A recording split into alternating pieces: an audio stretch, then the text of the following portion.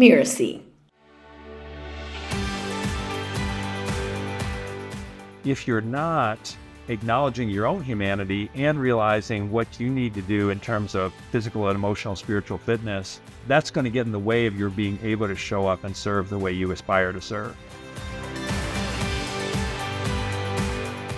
I'm Sharon Richmond, and this is To Lead as Human.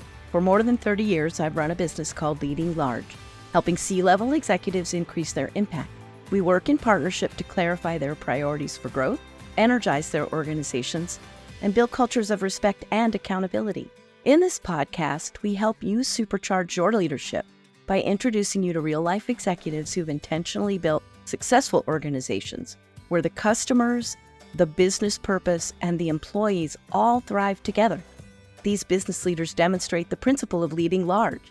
They know that as leaders, the power that comes with their position demands of them an equal measure of responsibility to their customers, employees, shareholders, and communities. These organizations deliver stellar value while also fostering purpose and meaning and a healthy working environment for employees. In each episode, we have the opportunity to learn from the challenges and successes they've experienced on their leadership journey. My guest today is John Reckford, the longtime CEO of a very special organization that I'm pretty sure you've all heard of, Habitat for Humanity. This organization has helped more than 59 million people construct, rehabilitate, or preserve their homes. Since 2005, when John took this top leadership role, local habitat organizations in all 50 U.S. states and in more than 70 countries have grown from serving 125,000 individuals each year to helping more than 13.4 million people last year. That is a lot of people. John has walked a fascinating, if a little bit unusual path from his undergrad days at UNC Chapel Hill, just down the street from where I grew up, where he was a Moorhead Scholar, to his early roles at Goldman Sachs and with the 1988 Seoul Olympic Organizing Committee, where John not only helped with marketing, but actually coached the Korean rowing team. After John got his MBA at Stanford Business School, he started his leadership journey in the business world at the Marriott Company, at Walt Disney and Best Buy. And then during, I think, what I would describe as a reflective pause in his corporate career, John was serving as executive pastor at Christ Presbyterian Church when he was recruited in 2005 to the CEO role at Habitat. John's been named the most influential nonprofit leader in America by the Nonprofit Times in 2017, and he's also the author of a book called Our Better Angels: 7 Simple Virtues That Will Change Your Life and the World. Welcome to the show, John. I know that was a really long introduction and a fascinating mix of environments that you've led in, so I'm really grateful for you to be here today and so looking forward to talking through your leadership journey. Well, thanks so much, Sharon. It's great to be with you, and thank you for the kind introduction. Absolutely. So we have to start with, how did you get to coaching the Korean rowing team? So can we start with that one?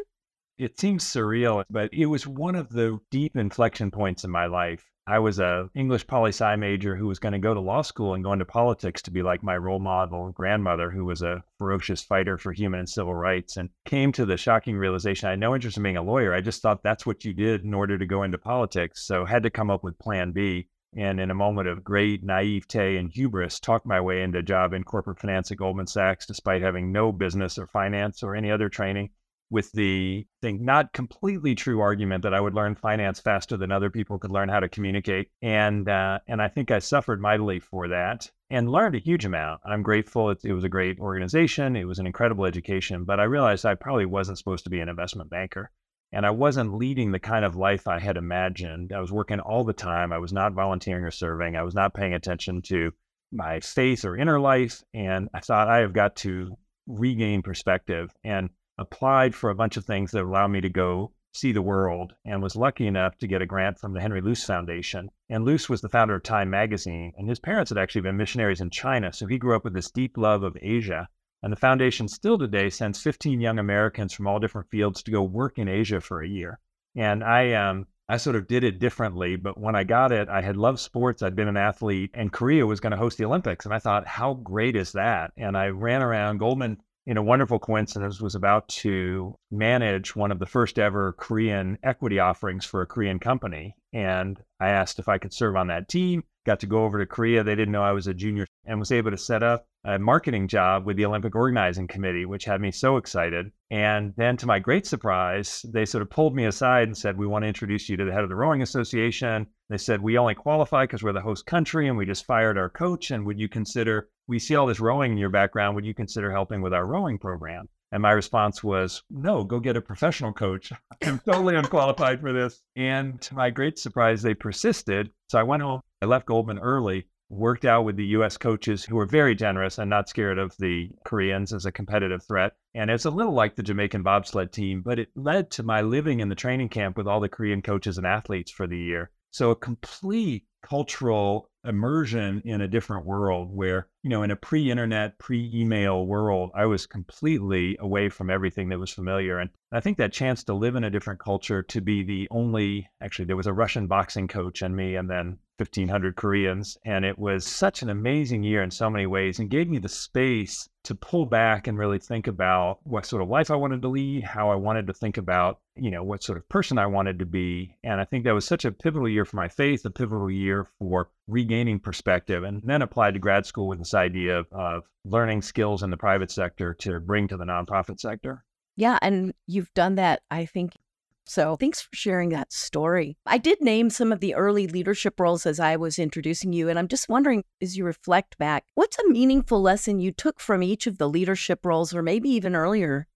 I had two unbelievable women role models in my life, and I was so lucky for that. My grandmother was a woman named Millicent Fenwick. She was one of the relatively few women in the U.S. Congress back in the 70s, and she was a tremendous fighter for human and civil rights. And almost every time I saw her when I was young, in summers and Christmases, she would quote her favorite verse from the Bible: "He has shown you, O man, what is good, and what does the Lord require of you, but to act justly, to love mercy, and to walk humbly with your God." And then she would ask what I was going to do to be useful. That was her view of the good life. We're supposed to be useful. And I think that grounded in. And my godmother similarly was an amazing path breaker. Her name was Jill Conway, and she was the first woman president of Smith College and then lead director of a number of huge companies, including Nike, Colgate, Palmolive, and Merrill Lynch. And she had this incredible ability that my grandmother actually didn't have, to be totally present with you in the moment while still managing all the complexity and chaos. And she had really influenced me in terms of, as a mentor, to think about why I wanted to lead.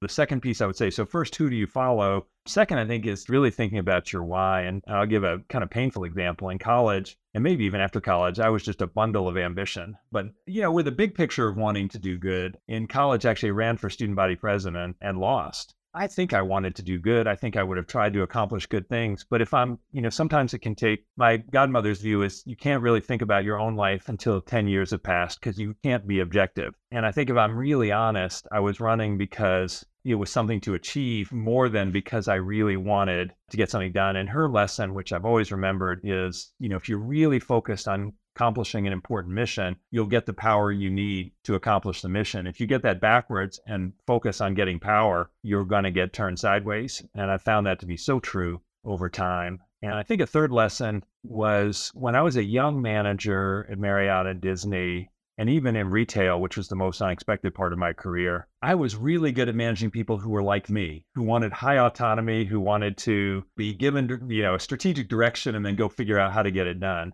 And that worked beautifully. But suddenly when I was managing larger teams and much more diverse teams, I had people who wanted very concrete direction and very specific. And so learning to have a flexible leadership style that was less modeled only on my own preferences, but more on the needs of the different people and teams I was trying to serve, I think was an important part of that growth.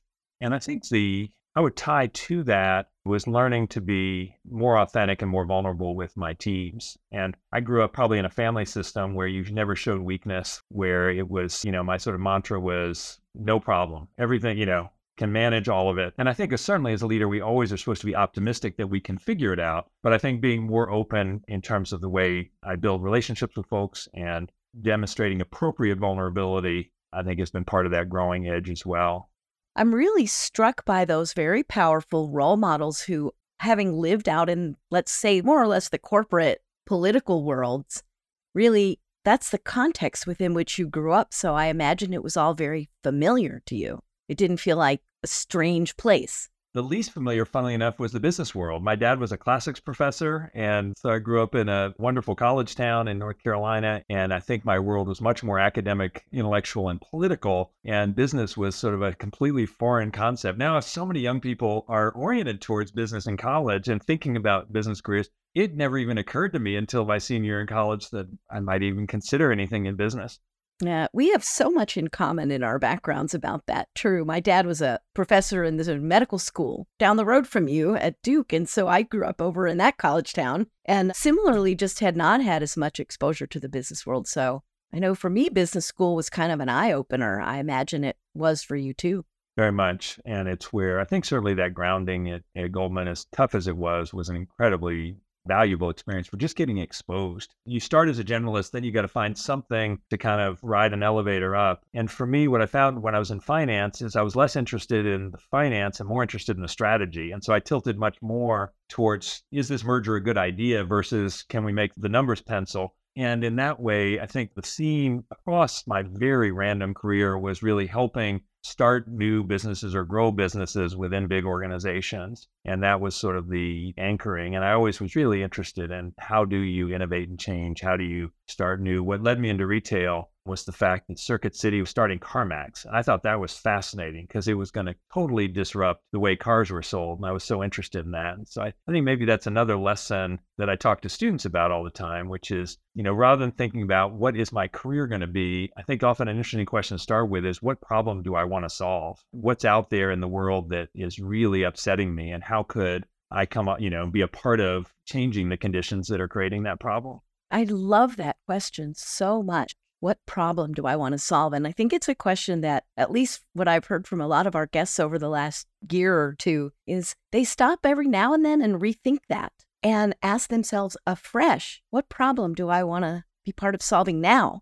I think it's not a one size and a one time ever question. My favorite definition of vocation comes from a theologian, Frederick Buechner, who died recently and a wonderful writer. And he said, your vocation is that place where the deep gladness of your heart meets the world's great need, which has nothing to do with easy or sort of superficial happiness, but that deeper sense of joy and fulfillment from getting to be part of something that really matters. So you've been in your role as the CEO for a fairly long time. It's coming close to 20 years. And I have to imagine that you've continued growing and learning and becoming a better leader. So as you reflect back over your tenure there, how would you describe some of those key inflection points and maybe how the changing needs of the organization required different things from you that you had to figure out how to deliver? That's a great question. And actually, if you indulge me, I'll back up one step before, because you referenced it in the introduction. There was a second kind of big inflection point, which was I had actually Stanford, a little bragging, was out front and probably 20 years ahead of most of the business schools, believing we needed professional management of nonprofits. So Stanford and Yale were kind of the early vanguard in this theme. Now it's a mainstream idea that we need professional management of nonprofits. And I share that because coming out of business school, I thought I would go maybe right into the nonprofit sector, but there weren't a lot of career paths or opportunities. And so my then plan B was I'll go learn and then build the skill set that I could eventually bring across. I was president of a chain called Musicland that is now dead. So Best Buy bought Musicland, which was good for their shareholders, but ultimately probably not a great strategic acquisition. And I stayed to help with it, but I did what I usually recommend people don't do, which is I left without knowing what I was going to do next. But I really wanted to make the pivot towards some international service mission. We had little kids and I was working hard, and it was always hard to take time away from both family and work was a really tough ask. But with my wife's blessing, went off just for a couple of weeks to rural India and served with a group that was serving among the caste system in India. These are the absolute lowest families in the whole social order. And literally in those days, only allowed to hand clean latrines and clean up dead animals. And they weren't allowed to live in community. They were outside the walls of villages. And about half these kids were dying by their 13th birthday from the conditions in which they were living. And it just shattered me. And I came back on fire. And to my great surprise, local church asked if I would be willing to come and basically be the administrative pastor to run all the operations and manage all the teams so that the senior pastor of this very large church could really be the spiritual leader and not get bogged down. And everyone I trusted for career advice said, don't do this, which was very scary. And I thought, I'm supposed to do it. And it's so interesting because I really believe if I'd said, I'm going to go work for the church, so my perfect job will come along 2 years later, it just wouldn't have happened that way. But in fact, I look back and that waiting period and time of preparation, what I call the white space, your resume has all the highlights, but it leaves out where so much of the growth happens, which is around the failure and the white space. And then the 2 years of serving in a church where it's all about influence, not authority. It's all about mobilizing volunteers. And I think I both grew personally and grew my leadership in a way to be ready when I wasn't looking 2 years later and a headhunter called, do you know anybody who'd be interested in Habitat for Humanity? Which, I look back and then it actually checked every single one of that unreasonable list I had, but I wouldn't have been ready had the opportunity even come up 2 or 3 years earlier. I think there was a first phase of what I would call stabilization. How do you honor the past and stimulate change or progress? Because you can't come in and just denigrate everything, but there were a whole lot of things that people really wanted to change. One thing I stole from someone else, but was so helpful. I just interviewed so many people, and this was a great leadership lesson. And the questions I asked were, tell me 3 things that I absolutely, that must change around the organization. Tell me 3 things that should never change in the organization. Tell me what you're afraid I might do. Tell me what you're afraid I might not do. And then what advice would you give me? And I talked to all the sort of different stakeholder groups. And it was so interesting to sort of find the themes. And it led to one of my core axioms, which is we should be religious about our principles, but not our tactics. And the other piece, which I wouldn't have anticipated, I had my 100-day plan, all things hope to do. And right when I started, I got the job at the beginning of August of 2005. I was going to officially start the first week of September. August 27th, Hurricane Katrina hits the U.S. And we were already responding to the Indian Ocean tsunami, which had happened at the end of December 2004. So these are 2 mass-scale housing disasters. And if I look back, I would never have wanted it, but it was such a large-scale disaster. The combination of the 2 helped us start to think about moving from building a few houses in 1 million locations. We were literally in 3,000 different communities across the world in 100 countries. And 2, how could we build lots of housing in concentrated areas given the scale of the magnitude? So we ended up building 25,000 houses in Southeast Asia in the 4 countries who were hit hardest, and then over 6,000 houses for families impacted by hurricanes Katrina and Rita. And for Habitat, those were at a scale we had never worked at before. And that allowed us to break rules because in a disaster or a crisis, as many people have said, you have freedom to do things that might culturally be really hard to do. And some of that work, particularly the work in Asia, planted the seeds for what became our scaling strategy later. So I'd love to pause at this juncture for a minute because there are so many parallels between the way that you lead a large not-for-profit and the way that you lead any business venture of any size, really, but particularly organizations that are trying something new and getting ready for that scale moment. So the first challenge, I guess, was, did you need to convince people about changing the culture, or were these 2 high amplitude needs enough to kind of shake things up?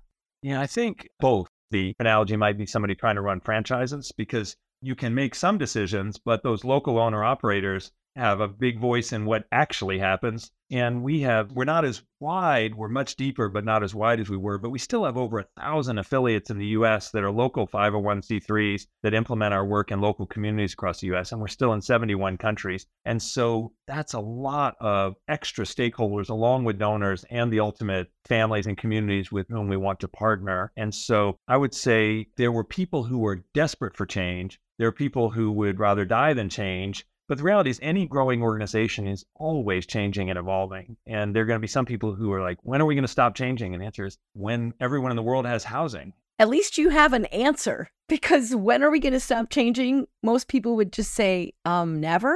I've had an amazing mentor named Daryl Connor, who is a great friend, and he is one of the world's experts on how to implement change. So anything I say about change is because I learned it from Daryl and in mission-driven organizations. There's change because if you don't change, you'll die. That's the burning platform metaphor. And then there's change because if you don't change, you won't have as much impact on the mission or be able to help as many people. That's actually a harder level of change. Most people, if it's die or change, will move to change. But it's harder sometimes when you're doing fine, but the need is still that much greater to enroll people in change. And so I think it takes a lot of work being explicitly clear about why the change needs to happen, explicitly clear about what good would look like if we do change. So I think the way that we used to describe this to the executives at Cisco when I was leading that center of excellence over there was, you have to go slow to go fast. You have to get the basics in place and do that executive sponsorship piece, which without it, the organization will flounder. So let's look at the business, nonprofit, kind of what do we each learn from the other? Because I'm sure there's some things you learned, whether it was through business school or in business as a leader, that you ported over that work really well and are really important, and maybe some differences. I chair a group called Leadership 18, which are the CEOs of the biggest US nonprofits. And we've been having this conversation quite a bit because I've sort of seen both things not to do and things to do. And it's interesting because my thesis of coming to Stanford, who had the public and nonprofit management program, I do think there's a desperate need for professional management of nonprofits. I would also say the lines between for-profit and nonprofit are increasingly blurring. There are B corporations, there are purpose-driven for-profits, and there are, Habitat is a not-for-profit legally, but we have multi-billion-dollar mortgage portfolio. We run a chain of 1,000 thrift stores that had $700 million in revenue. We have a $100 million wholesale microfinance fund. So we're doing a lot of different activities that kind of blur the lines. But I would say one thing, particularly for highly mission-driven, and this would be probably true in the for-profit too, is language matters. So if people who didn't like change were very quick to say, oh, we're going corporate. Anything they didn't like was going corporate. And that was bad. And my view is, wait a minute, we're using other people's money to serve those with the highest needs in the world. We should be better than the private sector and unapologetic. But for instance, if I talk about, in those early days, higher return on investment, the eyes would glaze over. Now, if I talk about good stewardship, people are like, oh, well, we should be good stewards. Well, good stewardship looks a lot like return on investment, but the language does matter. And we need the public sector, private sector, and civil society or the social sector all leaning in together. And therefore, I think we need more multi-sector leaders. So when I hire senior leadership, I love people who've worked in multiple environments, ideally, or at least multiple cultures, because they've demonstrated they can actually succeed in more than one place. When I sometimes think of myself as bilingual between corporate and nonprofit, because sometimes you'll actually see corporate leaders and nonprofit leaders with the same goals totally miscommunicating because they don't have language. Yes, that translation function is really important across so many differences. So there's been more and more focus on employees need a sense of purpose, they need a sense of meaning and a mission to attach themselves to, or they cannot become as engaged and involved and committed as both they want to be and as the company needs them to be. So that's something that I think flows from the nonprofit world into the for-profit world of how do we manage employees as if they were volunteers? I love that. Yeah. One of the things I learned at the church was we should actually manage volunteers more like staff. And I actually would argue, just as you said, staff more like volunteers. So volunteers actually should get job descriptions and they should get the resources to do the job well. And they should get training and they should be held accountable, which people are terrified to do. But I would argue staff should get loved and encouraged and supported the way we tend to treat our volunteers. It's along with those other good things. But I do think there are differences. I mean, it's funny. I get two groups sometimes wanting to come to Habitat from the private sector. And one group is, I want purpose. And I have been successful. There's that book, Halftime. And I love the phrase, moving from success to significance. And I think there are people who have that, I've been successful. I want to have significance. And they'll come with world-class skills. And I get really excited. There's another group who come who I would say, hey, I've been working really hard. I think it'd be nice to come work for a nonprofit and relax. And I'm thinking, you do not have this right.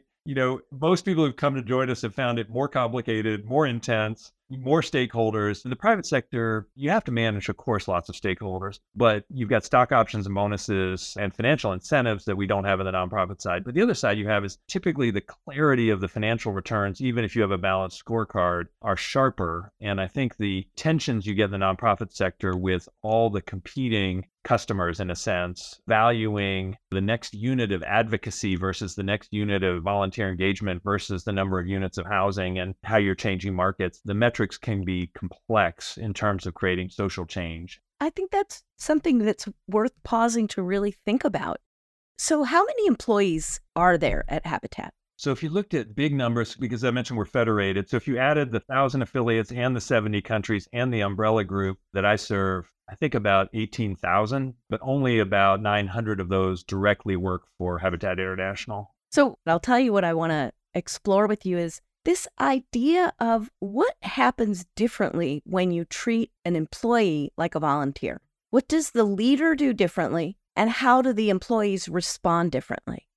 Yeah. Let me start by just saying I'm a work in progress and I do not have all this figured out. So in our culture, which aligns very much with my philosophical approach, is it starts with a frame that our aspiration is to be servant leaders, so that ultimately it's mission first. And I think sometimes that can get upside down, which is to the end that we want to, in our case, put God's love into action by bringing people together to build homes, communities, and hope all over the world. And to do that, we need fired up, talented, and motivated employees. And when I look back and where we made mistakes, it was hiring for great technical skills, but not paying enough attention to cultural fit, which is always a trap, and not being patient enough to wait for both. You can find both, but it sometimes can take longer. I think in nonprofit world, and especially faith-based nonprofits, there tends to be a passive-aggressive culture. And we certainly found that when we did the initial studies when I arrived. And it was nice. We had a nice culture. And I actually want us to be nice.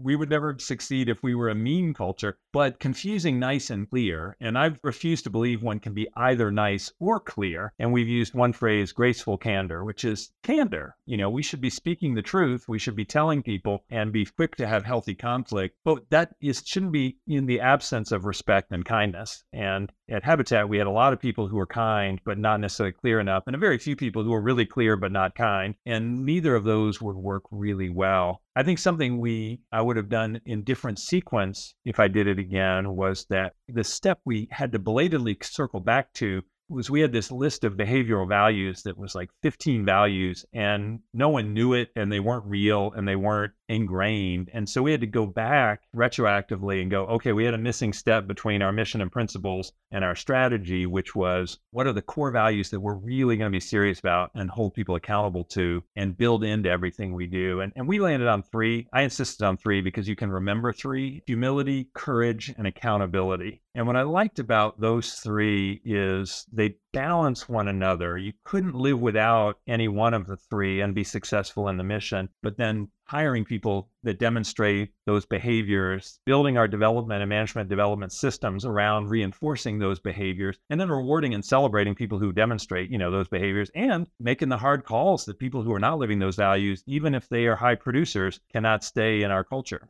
That is a hard thing, isn't it? Especially in a mission-driven culture where you have so many volunteers that are involved. There's this sense that, there's something for everybody to do. And I can imagine that one has to be kind of careful with those conversations.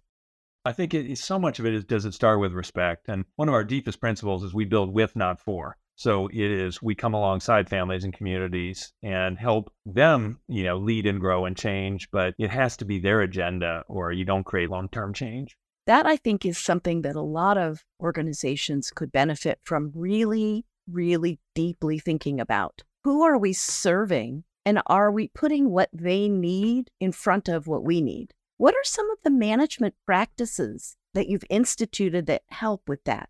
There's a phrase I really like that was anchored in our strategy work, which was their problems you solve and their tensions you manage. And I found that really helpful because sometimes it's not so much just a problem, it's the fact that you've got competing goods and you've got to make decisions among competing goods. So for instance, in our programmatic work, we have a value that we want to build assets for these low-income families so they can be self-sustaining and have an intergenerational asset. That's a really good thing. We have another value, which is we want everyone to have housing. So then there's a tension between, do you give less subsidy to more families and create the most housing possible, or is it more important to give the most subsidy to a smaller number? Similar tension. Do you help the most needy families who have the least, but that requires more subsidy? Or do you work with the families who have some income so that you can help at a much larger scale? And I would describe those not as good versus bad, just tensions. And we've got to pick, where we're going to live in those tensions. And I think in our practices, one of the pieces is just, do you have data? And historically, nonprofits were not as strong on that. We have great stories, but we didn't always have data. So the first step was immediately just starting to measure. So doing annual employee engagement just to start with a baseline of how are people feeling about work here. I do think there's a difference between engagement and happiness. And you can get intense pushback to change in mission-driven organizations because often, what brought somebody to the organization was life-changing for them. Therefore, it's very threatening to think about changing that. even if that's a good program, but here's a better program, and we're going to push more resources to something that we have now measured and shown to be a higher impact intervention. But that's tough for that donor or that program team to feel like something they have invested their heart into is not being sufficiently valued. And so does everyone actually have a personal development plan that they've generated and their manager has blessed? The one sometimes harder in a dispersed organization is everybody clear on what success looks like sort of at the larger strategic frame, so that whether you're in Malawi or Bangladesh or Milwaukee, the story we're trying to do is consistent. And I find that takes a long time. I remember a former boss encouraging me and saying, by the time you think you'll just go nuts if you have to say it again, you might finally be reaching the edges of your organization. So that sort of consistent story of kind of where we're trying to go and how we're going to get there. So this respect, I say in my intro every single time we record, and with every guest, I talk about building cultures of respect and accountability. What's the secret sauce for marrying those two from a leadership point of view? I believe respect is not just morally right, it's actually practically the best way to get there as well. And so my personal belief is servant leadership is the only way to make it work in the nonprofit sector. But I also believe it's the best model for leadership in any environment. And the recognition that every employee matters, every person out there with whom we partner matters and has intrinsic worth, and you have to start there. And I feel like our culture is moving completely in the wrong direction on this. We have, our political world is the opposite of respectful right now. We have more polarization. I think social media rewards extreme positions. Our broader media rewards extreme positions. And I think a good majority of the country is so hungry for the opposite, for connection and community. So I think the starting point is, I think for people to understand, even if we don't agree, I'm going to take you seriously. I'm going to really listen and show you that I have understood your perspective and considered it, and that, I'm committed to working with you to figure this out. And I think underlying it, if that's there, then it's easier to hold people accountable. And I think it's probably easier for people to accept feedback. And, I think that's one of my growing edges probably as well. When I was a young leader, I was so attentive to the self-esteem of the person getting feedback and so wanting to be encouraging and nice about it that I would give them the feedback, but they might leave feeling good about themselves, but not clear that they really had to change their behavior. And that's not really success. If you were to summarize what you think your fundamental beliefs are about what it means to be a good leader or how to do it, how would you summarize those today for yourself? I think it begins with, do I actually know my own core values? So then you've got to make sure you work with an organization that is consistent and aligned with those core values. And maybe the scariest part is, am I and is the leadership team living out our values? Because if we're not, it's really hard to get everybody else to buy in. So I think there is a key looking in the mirror piece of all this that has to undergird all the rest of the work. It's a perfect segue to the next little piece I wanted to talk about, which is, I know our listeners especially love hearing, what were those moments of vulnerability? Where were you struggling, and how did you figure out what to do? So is there a moment or a story you can think of that you think is kind of pinnacle to how you've evolved as a leader?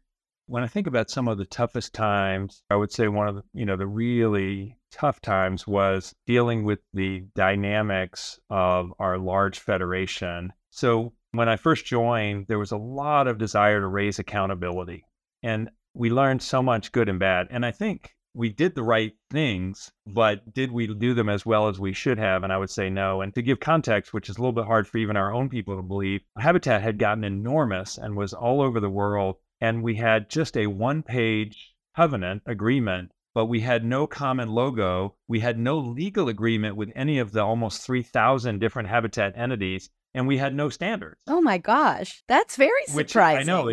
So there was a beautiful part of that because it was really a movement, not an organization, but it had become an organization, and the world suddenly had become digital, and the expectations of the world had changed dramatically. And so, in the old days, if something went wrong in Timor-Leste or in, a small town in Idaho, it was a mission failure, but no one really found out about it. Now, suddenly, all of our reflected glory and shame was available to the world at a keystroke. And so we rolled out a common logo. We rolled out affiliation agreements with every country and affiliate, and we rolled out minimum affiliation standards and then, a higher expectation. That was painful. And we had worked with the vanguard on the change, but we didn't listen enough to the detractors, I would say, at the front end, and therefore, had more pain to get there later. One of those principles certainly is make sure you're hearing all the different voices and really hearing all the different voices when you're considering a change. You still may not be able to make them happy, but at least are they invited to have meaningful input in the process. And we're going through another giant change now, but we designed it very differently. And the whole philosophy was we're going to build this with the affiliates. And you still can't make everyone happy, but a different change. And similarly, I think the second piece, which I tell every new habitat leader for each of any affiliate or country, is that we are deceptively complex, but also if you get your board right and your senior leadership team right, everything else goes a lot better. And I really learned this in retail, which is if you don't have the right board and you don't have the right senior team, these jobs are just will eat you up. So one of the big investments we're making now is upping the skills of our country leaders and upping the caliber of what it takes to be, because that level of ownership really can drive success or failure. Yes, as long as you've got the basic systemic processes in place that are, like you said earlier, not too bureaucratic. So we're coming close to the end here, but I've got a couple wrap-up questions. What have you learned about your leadership in the past year, and how's it going to shape the way you approach your role in the coming year?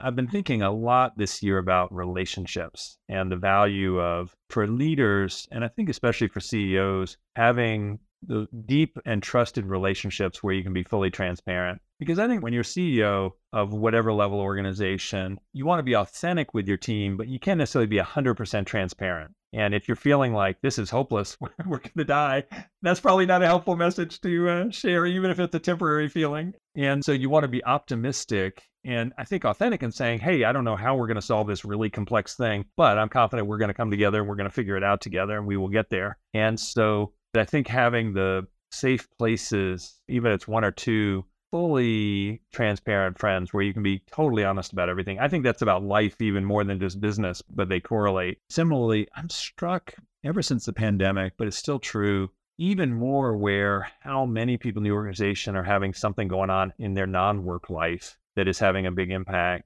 And so how do we model both grace, still accountability, but how do we have the support for folks who are going through struggles of a family struggle or some kind of struggle in their life? And we have employee resource groups and others that we've tried to have multiple mechanisms so that people can find encouragement or support. Yeah, that does seem to be an especially important, but also difficult thing for organizations to think about. What is our responsibility for the people that are part of our organization?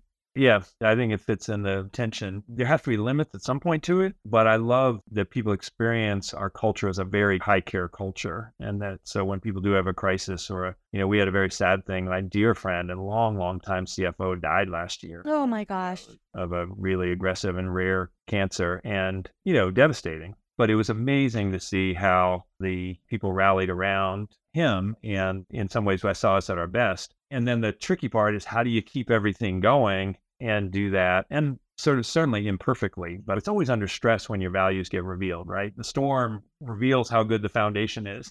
Absolutely. I like the housing analogy. That's perfect. So what's your current learning edge? What are you trying to get better at this year?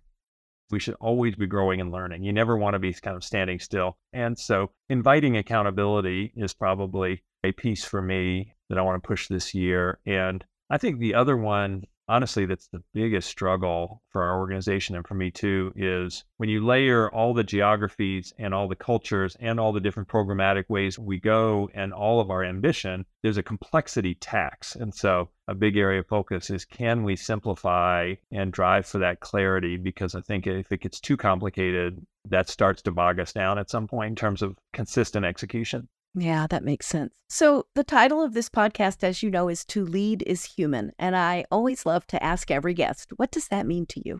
Well, I think by definition, organizations are made up of people. And for leaders to remember, hey, we are human too. And even the sensitivity and self-awareness to go, wow, I am reacting strongly to this. Is that because this is such a bad thing? Is that because this person's behaving so badly? Or is this because I'm really tired and don't have the emotional reserves to play? And so, one of the things I always say to new leaders, and actually to all our staff is, but especially to leaders, is you need to know what you need to do spiritually, physically, and emotionally to be able to show up every day the way your team needs you. And that's going to be different for each one of you. But if you're not acknowledging your own humanity and realizing what you need to do in terms of physical and emotional spiritual fitness, that's going to get in the way of your being able to show up and serve the way you aspire to serve.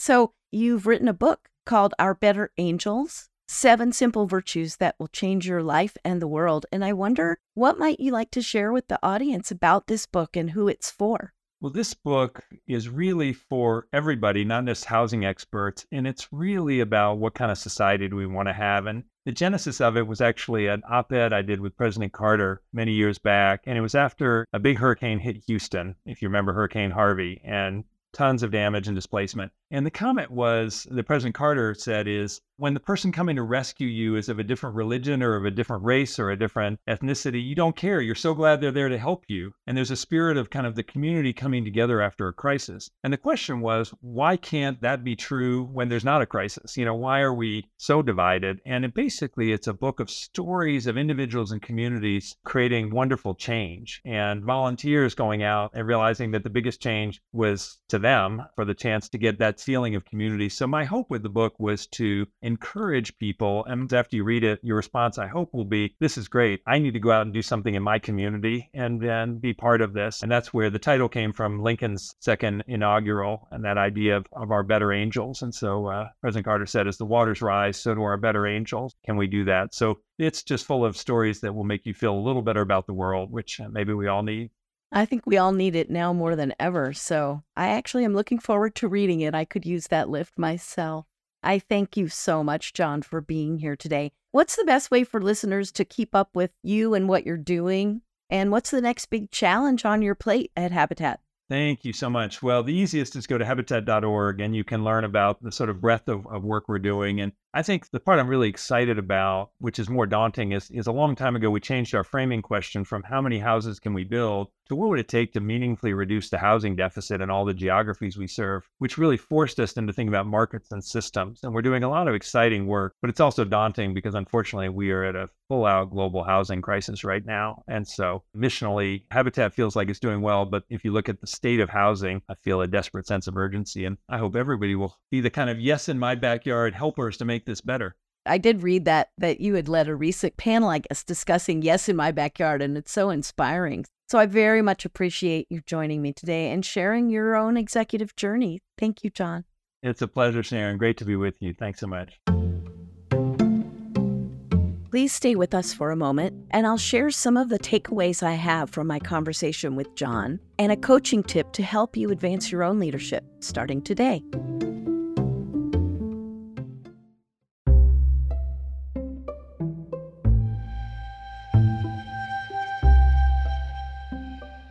Wow, that was such a thought-provoking conversation today. There were a number of things that really stood out to me, so I'm going to try to capture them briefly, but I think the headline I would say is, we talk on our show all the time about building cultures of accountability and respect, and that's my highest level takeaway from John today. He's got a couple of really key points about how to do that. The first thing is, as a leader, you have to have self-knowledge. If you're on a leadership path, reflect on these 3 questions that John raised, especially early in your career, I think, but at any time. Who are the role models that inspire you and your leadership?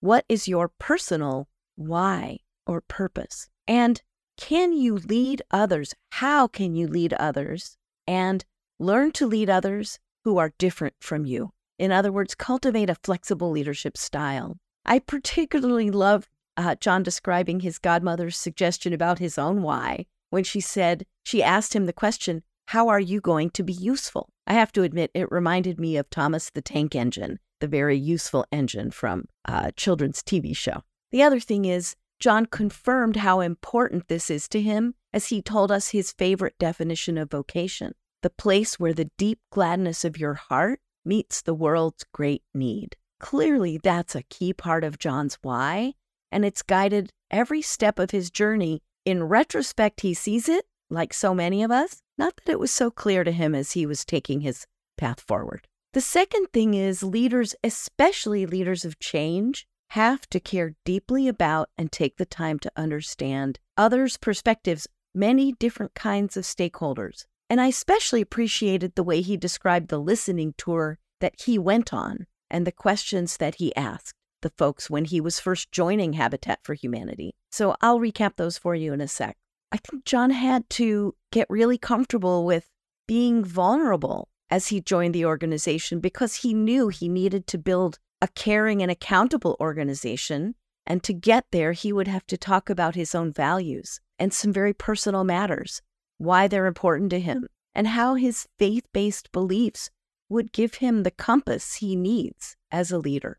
I think the phrase we talked about that best captures to me blending respect and accountability is this: treat employees like volunteers and volunteers like employees. And that conveys both halves of respect and accountability. For employees, we think about accountability all the time, but often we don't think about, am I treating an individual human being with the full respect that each one of us deserves? We get busy in task environments and we just forget we should not. With volunteers, we much more likely are going to appreciate them and treat them with respect and understand that they're helping for other reasons, but we forget sometimes to offer accountability tools like clear responsibilities, like ways to measure their contributions, and like goals and deliverables. The kinds of things we always think about in the workplace, but we forget when we have large groups of volunteers. At least some of us do. So if you can take this concept into your own organization, really think about what would it be like? How would you be different if you treated employees like volunteers? What would you do differently? I have to admit, I thought John had some really great career advice. Ask yourself not what job do I want or what company do I want to work for, but what problem do I want to be part of solving? And then his second piece, he didn't offer it as career advice, but I'll offer it as career advice. Don't be afraid to go against the advice of others if your core beliefs tell you something is the right choice for you. He made choices that others didn't really think were going to be great for him. And in both cases, it led him to reflective time, clarifying the view of the future life he wanted to lead and enabling him to be ready when the opportunity to join Habitat for Humanity came to him. So today I have 2 tips for you. One came directly out of the conversation with John, and that is take a listening tour, especially if you're joining an organization as a new leader from the outside. Ask the kinds of questions, very personal questions, that John asked, and I'll recap them for you. What 3 things must change around here? What 3 things should never change around here? What are you afraid I might do as I take leadership here? What are you afraid I might not do? And what advice would you give me? By asking these kinds of questions instead of just the regular questions of who are our customers, how much of the market do we own, what do we need to do to take more market share, the kinds of things you might typically think about asking, get a little deeper and find out what it is that the people in the organization find to be so precious that you would never want to inadvertently ruin it. The second thing is use accountability agreements. If you are trying to build a culture of both respect and accountability, take the time up front in a working relationship to clarify and agree on what are the deliverables and accountability expected. Make sure the mutual expectations are clear and agreed to. Whatever you set up front, that's what you will have to use as you talk both about the development of your employees and the delivery of their accountabilities. I'm Sharon Richmond, and this has been To Lead is Human. You can find out more about me at leadinglarge.com. That's LEADING large.com. To Lead is Human is part of the Miracy FM podcast network, which also includes such shows as Course Lab and Making It. This episode was produced by Cynthia Lamb. Andrew Chapman assembled the episode, and Marvin Del Rosario is the audio editor. Danny Eni is our executive producer. So you don't miss upcoming episodes, please follow us on Miracy FM's new YouTube channel or your favorite podcast player. If you learned something useful today, take a minute to write it in the comments wherever you've listened to this podcast, or even send me an email and let me know what did you find useful. SHARON@leadinglarge.com. leadinglarge.com. The more leaders we can reach with our podcast, the better for everyone. So tell your colleagues about this episode, and thank you so much for joining us. We'll see you next time on To Lead is Human.